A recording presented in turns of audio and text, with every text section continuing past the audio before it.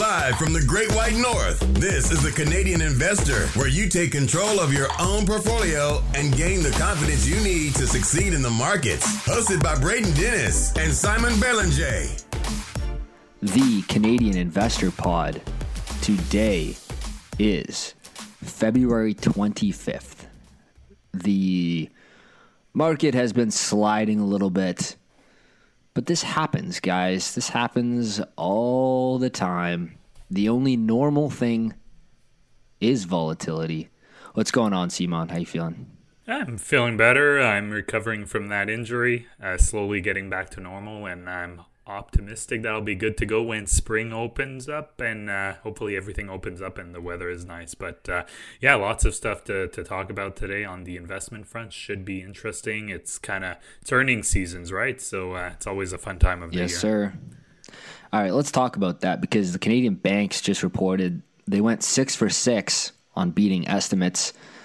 I don't know about the other four, but I looked briefly at the reports for Royal and TD, and they both had year-over-year comp profit growth of 10%, both of them. So, and provisions were down across the board on all of them. I don't know if you looked at these reports yet. Like, most of them came out in like the last couple hours. So, yeah, it looks like they all did pretty well. I mean, when you throw provisions way down and throw earnings way up, it looks pretty good.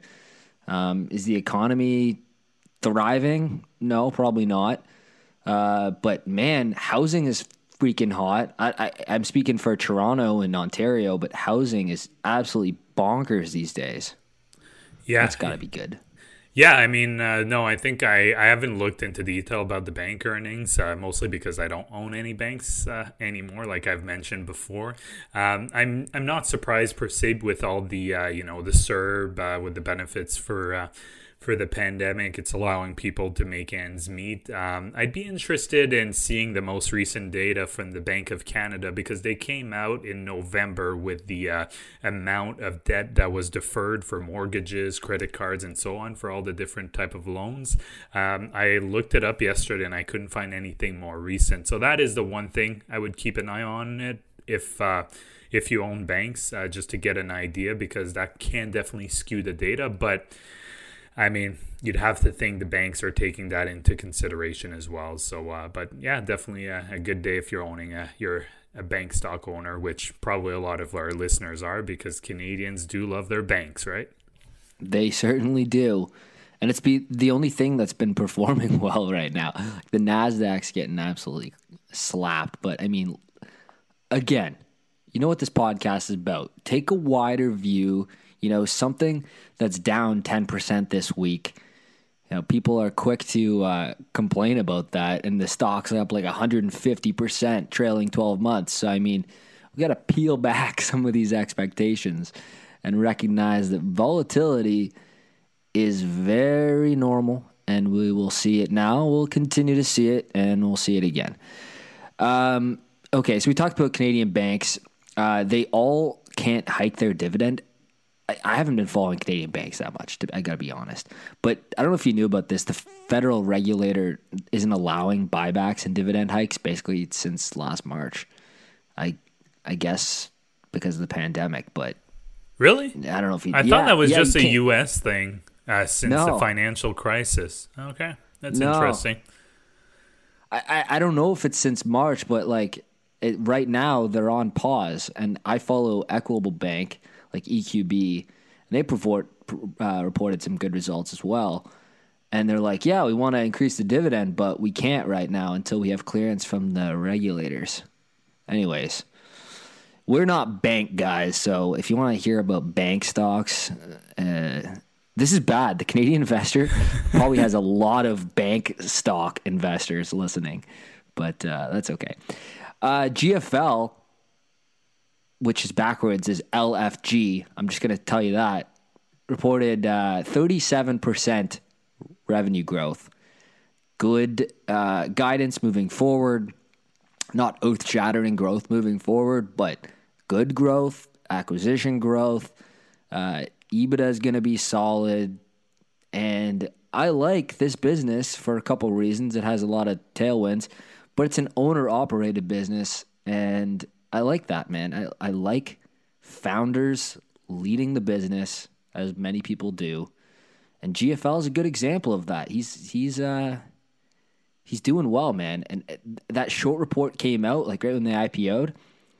That was total crap. So I like the stock. I bought more, and GFL's rolling. Should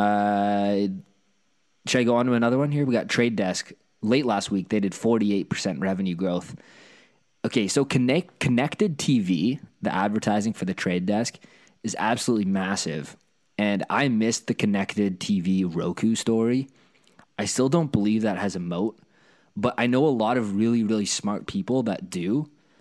And I've been just like so dead wrong on that. But I think the Trade Desk has a lot of room to grow in connected TV. But I use Roku has to be the one thing that I use every day, and I still don't understand the moat.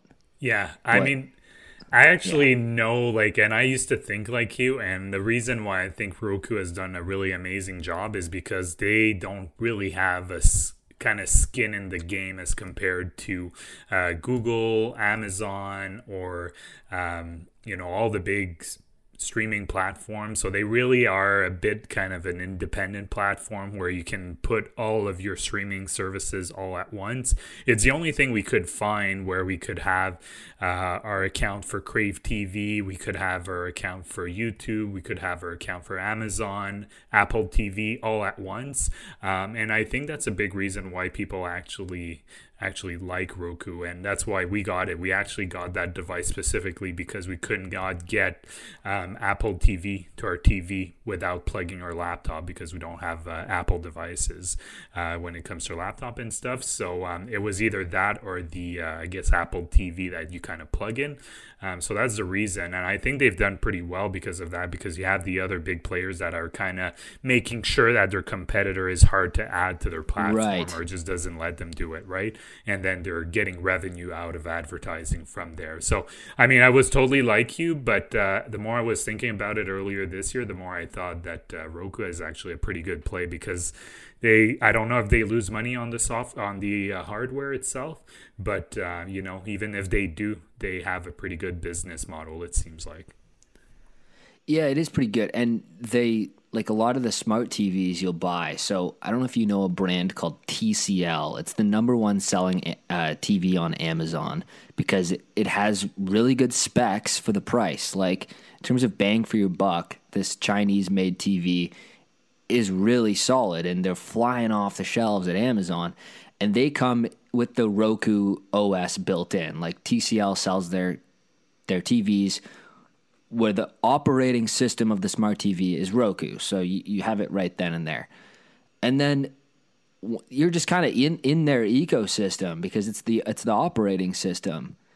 And anytime that happens, there's a moat being built. And so I just guess I don't know if I want to say I've been wrong, because sometimes price narrative drives a different narrative that might be separated from the business. But this is one I've been wrong on both sides of the story. But connected TV has more legs than I expected. And that's why I own a very small position in the Trade Desk. And this business is incredible. Like, wow. And Roku seems so under monetized still. Yeah. So I think the Trade Desk is going to be big. Yeah, I mean, for Roku, you're not the only one. I mean, I think a lot of people thought that. And, if you invest in Roku a few years ago, good for you, because it's done really well. It's done incredible. All right, moving on. Autodesk just reported results. Like, my phone went off like 4 seconds ago that they just reported results. But they did acquire Innovyze, which is a water software firm, for $1 billion in cash. It looks like on the notification I got that Autodesk just beat estimates by quite a bit. Not that I care about estimates too much, but next episode I can talk about Autodesk. Simon, you're going to talk about the RSP deadline coming up. Yeah, just a PSA. So you guys, by the time that you hear this, there will not be a lot of time left for you to it's going to be make the last day, right? Yeah, it's going to be the last day. So Monday, March 1st, 2021 is the last day. Okay, so if you're listening to this right now, today is the last day to Exactly. contribute to your RSP. So yeah, it's March 1st, 2021. Why does it matter? Because it's the last day where you can actually contribute to an RSP and then apply it to the previous calendar year. So a lot of people do that. It's probably a lot of people are most likely already aware of this. It's plastered everywhere with the banks and so on. Just keep in mind, though, sometimes there are processing delays if you're transferring money from a bank account to a brokerage platform. I think I got an alert from Questrade saying that it had to be done either today or tomorrow to be able to meet the deadline if you were doing like a pay bill type of deal. So just keep that in mind, because if you do it on Monday, it's possible it'll be too late. But if you're like with TD and TD Direct Investing, I'm assuming I'll probably be able to do it the same day. Anyway, just make sure you do your due diligence with your financial institution if that's the case. But if not, if you just want to apply it to the 2021 calendar year, then just forget about that deadline. It really doesn't matter. So if you make the bill payment, like I'm speaking in the future, like today when we drop this episode, that still is allowed, I think. I don't. I should not be. I don't know that. Yeah, I shouldn't be saying that. That'd be terrible. Don't listen to Braden. Just check. I know Questrade send in some things. So if you're paying a bill to send money to Questrade, I think you have to do it either today or tomorrow. So make sure you do your due diligence with whichever platform you're with, if that's your goal. Because even if you do it on March 1st, it's possible that it won't be processed on that day and you will not be able to apply it. So, right. But the deadline is still March 1st. So now I'll go on for a couple of earnings on my own. So the one that I'm sure people are kind of looking at, I've talked about this company before, Teladoc. So they had really impressive results. So they had 75% organic growth. Their revenues doubled year over year when you factor in the acquisitions that they did. They had a couple of big acquisitions. One of them obviously was the Livongo Health acquisition, or if you want to call it merger, whatever. They launched a new primary care platform, Primary 360, which seems to be getting a lot of uptick. I listened to part of the conference call earlier today. The gross margins are still really strong at 67%. They really continue.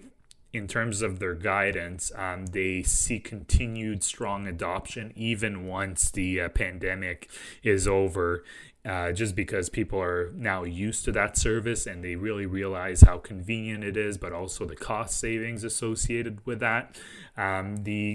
The one thing that I'm happy that they talked about on the conference call is they had negative free cash flow for 2020. They also had a lot of expenses in the last quarter of last year, but most of it was related to the merger or the acquisition with Livongo. So that's one of the things that I had a bit of a flag when I saw that. However, I'll still keep an eye on it because I want that to normalize and get them back to the being free cash flow positive. But I will give them the benefit of the doubt personally. And their revenue, they're projecting 1.95 to 2 billion for 2021 in revenue, so another double. So it'll be interesting how that goes forward. I mean, they're still valued very expensively.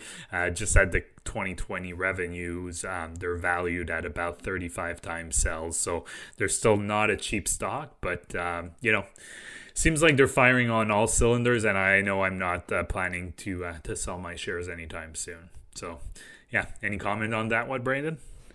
No, but I think the topic that I'm talking about at the last part, I think is important for you, because if you want serious gains, like life-changing gains on some sort of business, you gotta hold on. And this is one that there's just really no reason to do anything here. So, yeah. Yeah, exactly. I mean, I think the tailwinds are still there for years to come. So, exactly. Yeah, so the next one I wanted to talk fairly quickly, and we can probably do a deeper dive down the line, but a lot of people have been talking about CloudMD, which is the ticker is DOC on the Toronto Venture Exchange. So a lot of people were asking, is it worthwhile? How does it compare to Well Health? How does it compare to Teladoc? And I think you guys already know what we thought about Well Health. Just basically, it's a telehealth / clinic play. The gross margins, just going on memory, they really were, I think they were around the 30-35% range. They were still losing money, just kind of an acquisition story. Very highly valued, and CloudMD is kind of similar when it comes to that. So it's still a very small company. It's trading extremely expensive, 50 times sales. They have 42% gross margin. Same thing, it's an acquisition story, kind of growing that way. They also have a kind of agreement with pharmacies in Western Canada where people can see a doctor with certain pharmacies, but that's solely located in Western Canada. My main issue with CloudMD, it is a telehealth play mostly. It's just because they feel like a tiny player in that field in Canada. And the reason I say they feel like a tiny player because there's two big companies that are private, so we don't have their financials, we don't have their full numbers, but just based on how present they are in various employers dealing with them. I know, Braden, I think your company uses Maple, right? That is correct. Yeah, and they're backed by Loblaws, so let's just, they're backed by a pretty significant player. Loblaws has a pretty decent stake in them. And then Dialogue's another one that we use at my work, and they're backed by La Caisse de dépôt de placement du Québec, which is a provincial investing arm of the Quebec government. And then you also have TELUS Health, which is obviously TELUS, that has started last year, I believe, was the first year where they had the telemedicine available. And we all know that TELUS is a very solid company that produces a lot of cash flow. So all that to say that you have to be careful with these small players in that field, especially when you're looking at these companies that are they have significant financial resources behind them. So maybe CloudMD, maybe Well Health will end up being the big winners in that field. But personally, if I had to bet in Canada for the telehealth space, those are not the bets I'd be making, especially when it's trading at such a high valuation. In my mind, and I could be completely wrong, the main way you'll probably make money on this investment is either the kind of bubble kind of continues, or they get acquired by a bigger player. Those are the two main ways, because I don't know. I just don't feel like they have the financial resources to be able to compete with those other players. What do you think about that, Braden? Yeah, I just don't know. At the current prices of Well Health and Doc.v, what is it, CloudMD? CloudMD, yeah. I just don't know how you make your money back at these prices, because if I'm paying 50 times sales for something, I want a good business. I want a really good business. If I'm paying 50 times sales, give me Shopify. Don't give me a company that does 80% of their revenues from in-person clinics with a total addressable market of just Canada. I'm just not interested. I don't know how you get your money back.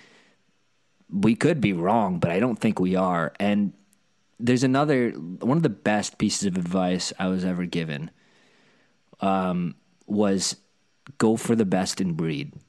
And when it comes to competitors, think of how much outsized capital these two companies are getting, Well and CloudMD, because they're the public ones. What if Maple IPO'd? What would those be valued? I just don't know that answer, but are they the best company in the space? Probably not. I just don't know why people are so eager to pay up for a company that does 80% of their revenues for in-person clinics. Yeah. It's just it's not even sexy. How's it getting these kinds of multiples? And I get it. They're making acquisitions and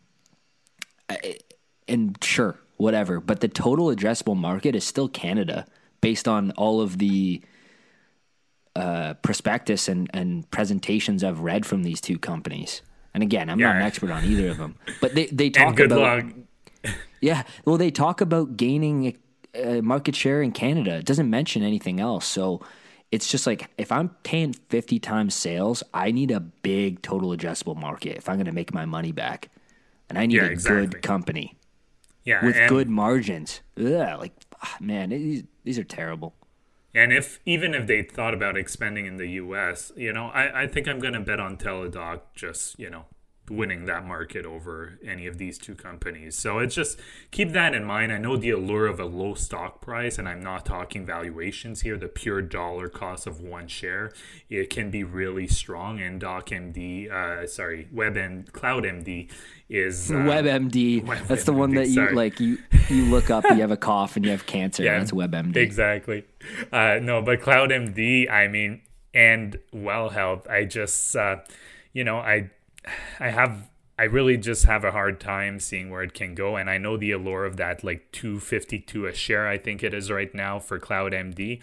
I know it's can be really tempting because mentally, I think the human brain will think about it like, oh, it's only, if it doubles to $5, I'm double my money. But that's when it comes to doing your due diligence and looking at the actual valuation. And when you look at that, and they're just not making a lot of money, and they're burning quite a bit of cash compared to that too. So, if you're interested in it, by all means, it's your money, but just be aware of what you're getting into.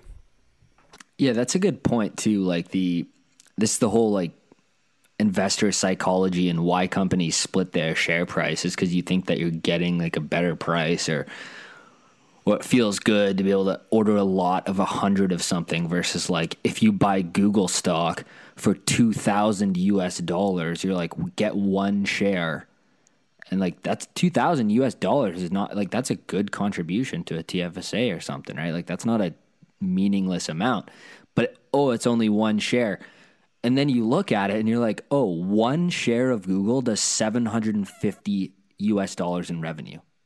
Like one share, 750 USDs last time I checked. So this is just silly investor psychology, right? And when we say a stock's expensive, we do not mean the share price. We do not mean the share price. It's like when I bought my Amazon share recently, $3K a share. US. Yeah. You've or like when you buy like Constellation Software stock, which is like 1,700 Canadian. You're like, I got one share, sweet. Like you don't feel good about that, do you? But I mean, that doesn't matter. It does not matter. Mm-hmm. Exactly. Yeah.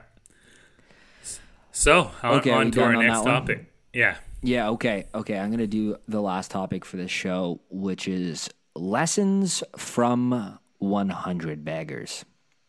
So, 100 Baggers is a book written by Chris Meyer, and I've talked about recently as I was reading it, lots of different important topics like the twin engines and stuff like that. Chris Meyer wrote this book. And I wanted to talk about the takeaways. I got 1, 2, 3, 4. I got like 7 takeaways here of what makes up an 100 bagger. So the reason that the book is called 100 Baggers, Stocks That Return 100 to 1, is because Peter Lynch coined the very famous term 10 bagger, which means, you invest a stock and you 10 times your money. Like the company becomes 10 times more valuable than when you bought it. That's a 10 bagger. Now, what about something even crazier, which is 100 baggers? Like the super uber successful stories, like the Amazons when they went public and the Apples when they went public, or the Monster Beverage Corp, even like Domino's Pizza. Like it doesn't have to be in any specific industry. But there's a couple things that are common between these companies. And so here they are. First off, you just need growth. You need sustained growth over decades, sometimes multiple decades, but you need growth. You need revenue growth. You need a company that's growing.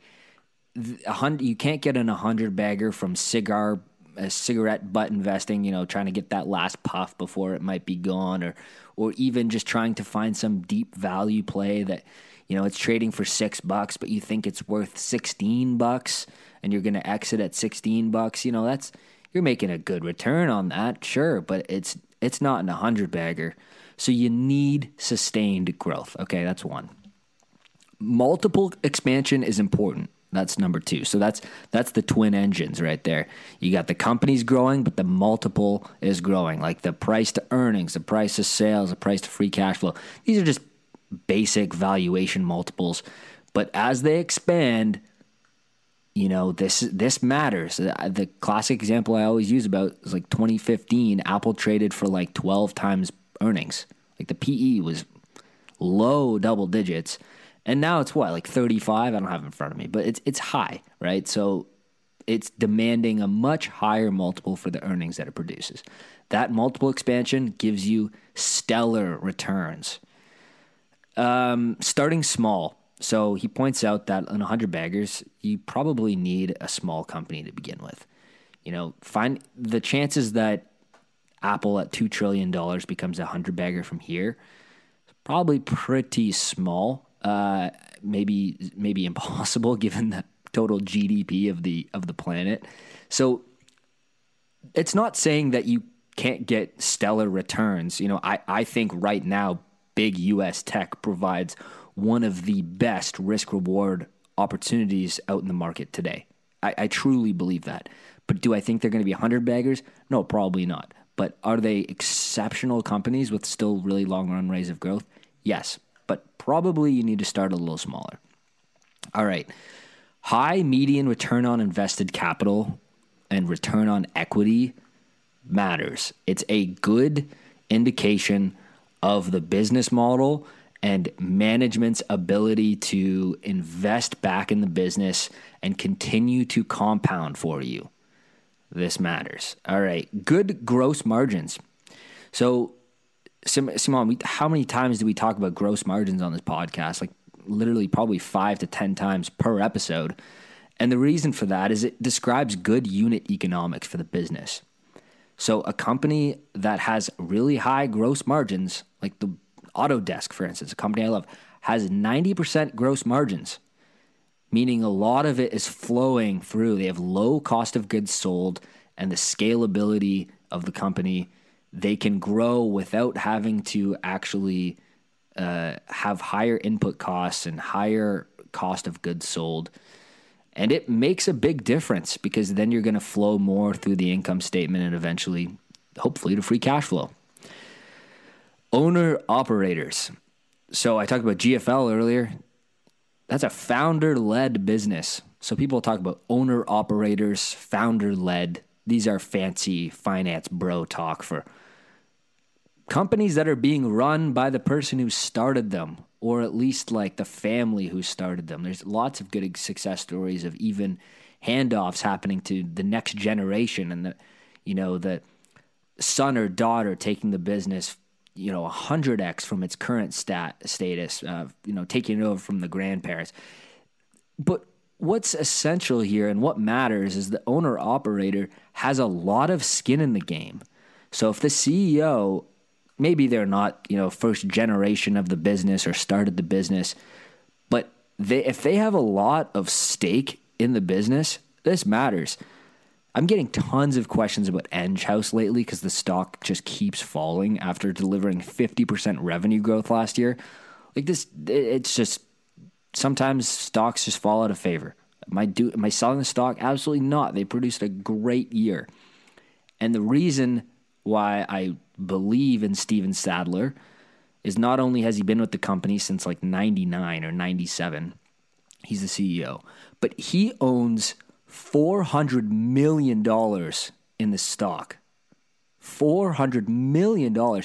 And people are like, oh, but I keep seeing him sell some shares. I'm like, yeah, he owns like such a sizable part of the business. He owns like 400 million of 3 billion in market cap. So if he sells a couple shares, I mean, he's got to de-risk his own personal portfolio. So don't worry about that. The guy owns $400 million in stock. So these things matter. The incentives matter. He is incentivized to make good capital allocation decisions, and I'm a big fan of that. All right. The most important part of 100 baggers is you have to hold on to winners. Selling winners and buying losers is like cutting the flowers and watering the weeds. You gotta hold on to your winners. And that's pretty much it.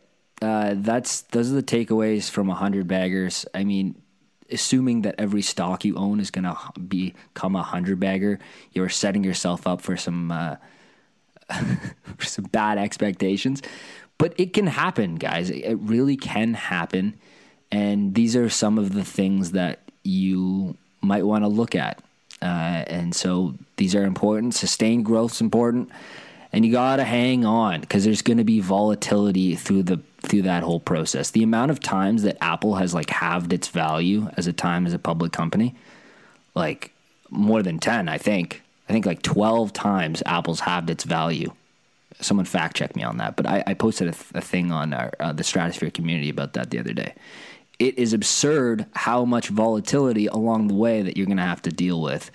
But if the business is intact, don't sell.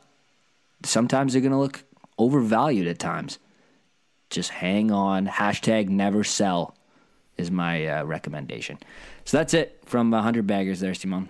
Yeah. No, these are all great concepts. And definitely have to hold on to your winners. And that's one of the big advantages of not being an investment manager or anything like that. When you're an individual investor, you can actually, you don't have to sell. Obviously, you may get into a situation where if you're really stressed out, you may want to consider trimming a little bit. And there's certain circumstances where you might have no choice. You need, something happens in your life and you need extra cash because it's not covered enough by your emergency fund. Those are all things that you have to consider, but whenever possible you should try not to sell, because that's really when you start compounding those returns. So that's probably one of the most, well, I mean, they're all important, but that's the one that I would hammer on as well. Yeah, I mean, there's always going to be a reason that you might want to take something off the table and maybe trim it, but it doesn't mean you have to go, woo, made my sweet return, I'm going to sell it while the business is absolutely firing on all cylinders still. It's just kind of, don't interrupt the compounding if you don't have to. But sometimes you have to. So, I mean, that's fair. Mm-hmm. Exactly. So I think, is that it for this episode, Braden? I think that's it, man. We're giving you a sneak peek right now. Simon and I are about to record another episode because I'm off to Whistler tomorrow, baby. I'm going to be in the mountains for a little bit. So, Simon, go get some coffee and some water. We're going back to back here. All right, that does it for this episode, guys. Thank you so much. This podcast is growing like crazy, but I noticed that a lot of you guys are still not following it or subscribe to it on your podcast player. So if you're listening to this right now and you're like, oh, that's me, go ahead, subscribe. And it really helps this podcast grow. So we appreciate it. And we will see you guys next week. Thanks. Bye-bye. The Canadian investor is not to be taken as investment advice. Braden or Simon may own securities mentioned on this podcast. Always make sure to do your own research and due diligence before making investment decisions.